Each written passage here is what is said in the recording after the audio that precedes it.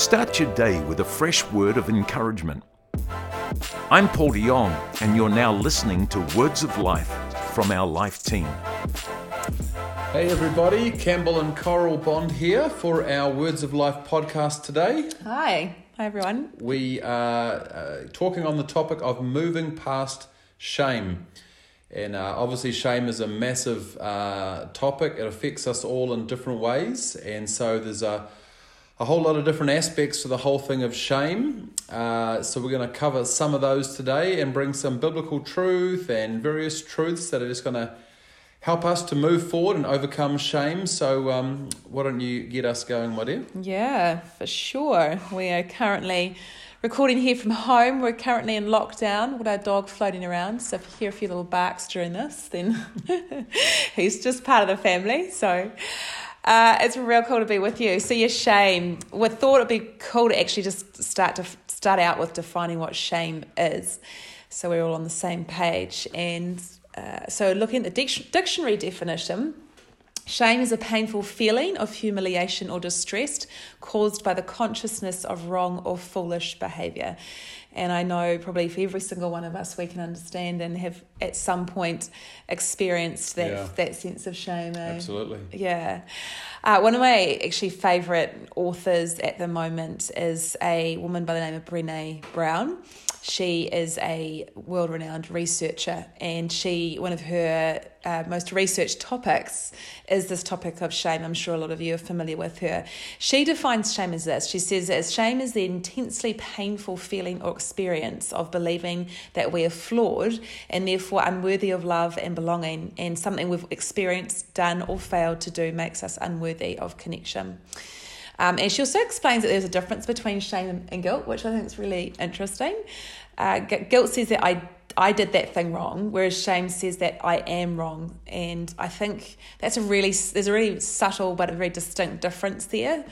Shame, I think, or analysts actually call shame the swampland of the soul. And so again, if we're not healed or processed, it can actually cause us to hold back, to live life smaller than what we should, to really not fulfill the purposes for which we're placed here on planet Earth. And that it can really cripple us when we live in that place of shame. Yeah. Life, if you think along that context, life really is about living our greatest potential or living in the arena, right? And if we imagine a competitive arena of some sort, when you walk up to that arena, you're ready to step into it, and then in that moment you think, I'm going to go in, I'm going to give this a try, and then shame is that little gremlin that in our minds is going, no, you're not good enough, or you never finished school, maybe your wife left you, I know you grew up in that part of town, so this isn't right for you. I know those things that happened to you while you were growing up, or I know that you don't think that you're pretty enough or smart enough or talented enough, or some of the other big ones is that I know those mistakes that you made. I know where you mucked up and those people that you hurt. So why on earth would you be stepping in to achieve something like that? Yeah. So I guess the biggie is trying to figure out how we heal from that and get rid of that shame in our lives. And, like anything, as Christians, it really does start with our connection with God. Yeah. To start with. Yeah, I guess I've trained myself over the years to think biblically, and when I think about any topic, I think, well, what's the first mention in the Bible? And we all know the well-known story of the fall of mankind with Adam and Eve, placed in a perfect environment, totally 100% set up to succeed. But of course, they failed. They used their free will against God's holy will, and they failed. They failed big time. And we find in Genesis 3 that Adam and Eve are following, eating the forbidden fruit. They're found in the garden. They are naked. They're uncovered. They are blame casting. They're being irresponsible. They're scared, and they're disconnected from God, the source of life. God came looking for them, and they were hiding from God, and they lost an accurate understanding of the nature and character of God, and they now assumed that God was angry, that he was hostile, that he didn't want their best, didn't have their best interests at heart. But the truth is that our sin doesn't change God, it changes us. Sin leaves us feeling insecure because we're disconnected from God. Sin leaves us feeling ashamed, bad about the decisions we have made, and I remember becoming a Christian when I was 16, and there was a lot of stuff that I was involved in that once I realized it was wrong, I really regretted the bad decisions I'd made. I regretted stuff I'd done to people, things I'd said, but I remember the wonderful feeling of bringing all that to God, talking to God, praying, confessing my sin, and I remember the beautiful feeling of forgiveness, and it was the peace that came with that was a real experience in my life, and the feelings of feeling bad were gone, and God put a new song in my heart. But as the years went by, I'd come across different people I'd done things to, and I remember even a few years ago coming across an old guy from school that I said some nasty things to on Facebook, and I remember direct messaging him and just saying, "Hey buddy, I'm so sorry about the way I treated you when I was 15. I'm still in a sense, I'm ashamed of what I had said to him and the way I treated him, but I'm healed from that now." And I guess for God's people all throughout the Bible, when we've done stuff wrong and we are feeling that sense of shame and unworthiness and guilt and all those things, there was a process that they had to go through, and it was actually quite a bloody and a traumatic process. They had to bring an innocent animal. They had to lay their hands on that animal. They had to take responsibility for their own sins and wrongdoing. They had to confess their sins over it. There had to be a genuine change in their heart. And this whole traumatic, bloody experience was a horrible ordeal, but it would serve to, God was trying to show them the horror and the reality of sin and wanting to produce a significant change in them. God is unable to forgive us if we don't have that change of heart. So Charles Finney once said, if the cross of Christ doesn't subdue our rebellious hearts, and cause us to love God, there is nothing more God can do for us, and our case is hopeless. So God wants us just to take responsibility for the things that we've done that are wrong, confess our sin, and the Bible says, "He who covers his sins will not prosper, but whoever confesses and forsakes them will have mercy." Once we've had that change of heart, we've taken responsibility, we've come to God, there is a beautiful cleansing, there is a forgiveness that takes place, and suddenly the power of shame that tries to make us live in that sense of unworthiness and the guilt lingers, the blood of Jesus is able to really break the crippling power of that, and we can move beyond it. And no matter what we've done, where we've been, and how bad a person we've been, God still loves us, and He wants to deliver us from that, and make us the very opposite of what we were doing. So I'm thankful that God can move us beyond our mistakes, beyond our sin, beyond our shame, and we can live in peace. Yeah, for sure. I think that's specifically what you talked about there is shame caused by our own mistakes and the decisions that we made. And on the other side of that, there's a lot of we can walk in shame that's as a result of other people's actions to us. And I think that's a big part of life as well. And I think when we internalize that side of it, there's a journey of freedom that we've got to come to as well. I know for myself, when I was younger, I experienced or went through a scenario where I had an important person in my life. They were part of my life since I was very young, and they were in a mentoring type position in my life, and they did something to me that really crushed me. But ultimately, then I also lived in this place of shame for a long time because I was embarrassed about what happened, even though it was their actions and I was ultimately the victim of what they chose to do. And it was like, I guess, what we talked about at the beginning, where you internalize and it becomes like this, like, well, I'm not good enough. And whether that sense is as a result of our own mistakes and sin, or whether it's a result of at the mercy of someone else's hands, or the victim of circumstances, it's that process of once we've internalized that kind of thinking of how do we work ourselves out of that, or how do we heal from that. And, I very much think the first point, obviously, is just forgiving ourselves and also forgiving those, in those two scenarios. God has first forgiven us, like what you said, Cam, and there's nothing more freeing than allowing God to forgive us, and then also forgiving others who have created that caused that place of brokenness in our lives.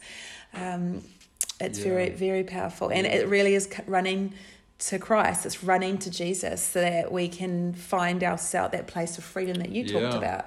When you made that decision to to go and ask forgiveness, or that when Christ came into your life, there's a sense of freedom found. And it was the same for me, of like, once I walked through that journey of forgiving that person and crying out to God, ultimately, Jesus is the healer of everything inside of us.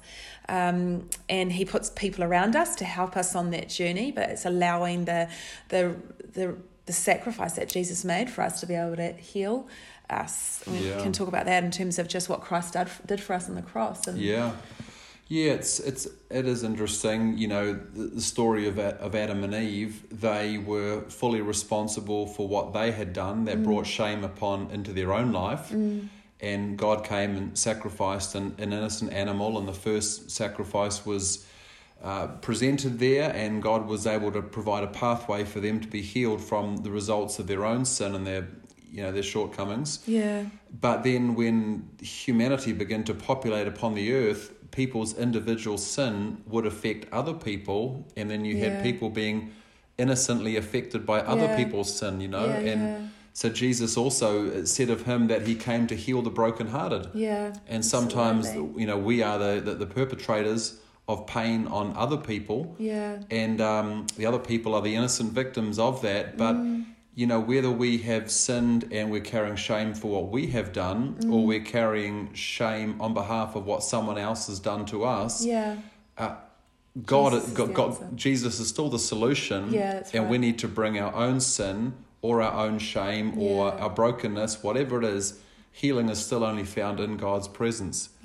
And we just need to be really honest about it and bring it to him, because sadly you can't go to Bunnings, you can't go to the bank, you can't go to the Pack and Save. You are not going to find healing from these things anywhere else. It is only found by being honest and transparent and vulnerable and bringing it all to God. And He's got power to heal us. And as Coral said, I think sometimes we can receive forgiveness from God, but sometimes we have to forgive ourselves.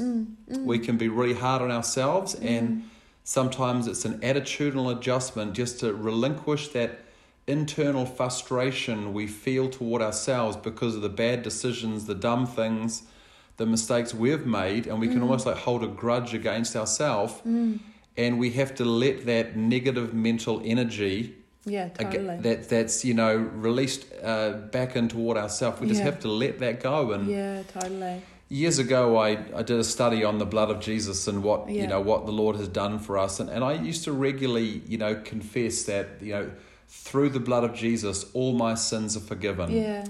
All my sins are cancelled, forgiven, forgotten by God, and I found just talking and confessing about what the Bible said the blood of Jesus has done for us was really the thing that helped break the power of Satan over our lives, the power of darkness, sin, shame, guilt, all these things. And I've found just, knowing and confessing the Word of God over my life in regard to these areas to be so powerful. Yeah, absolutely. And I'm exactly the same. Cam wrote these scriptures down, and they're the same, very similar ones we've done at different times and stages through our lives, and just power. Like when you realise that we've got a saviour who went to the cross for us and is able to bring us freedom. But definitely some of these scriptures, through the blood of Jesus, my sins are cancelled, I'm forgiven, I'm forgotten and not forgotten by God, they are forgotten by God. There's a beautiful one in 1 John 1:7. It says, if we walk in the light as he is in the light, the blood of Jesus Christ cleanses us from all sin. And I would often just confess, while I walk in the light as he is in the light, the blood of Jesus Christ is cleansing me now and continually from all sin. Yeah. And I would apply that to my mind, my imagination, my memory, my conscience, my emotions, my identity, my sexuality, my body. I would just, confess these scriptures over every aspect of my life. Yeah. Philippians 4 would be one of my favourites, where it talk about we don't have to be anxious for anything. So when shame's created anxiety in our lives, we don't have to be anxious for anything, but by prayer and supplication with thanksgiving, we make our requests known to God, and then the peace of God will guard our heart and our mind through Christ Jesus. Yeah. Everything is in and through Christ Jesus, and there's freedom in him, which is amazing.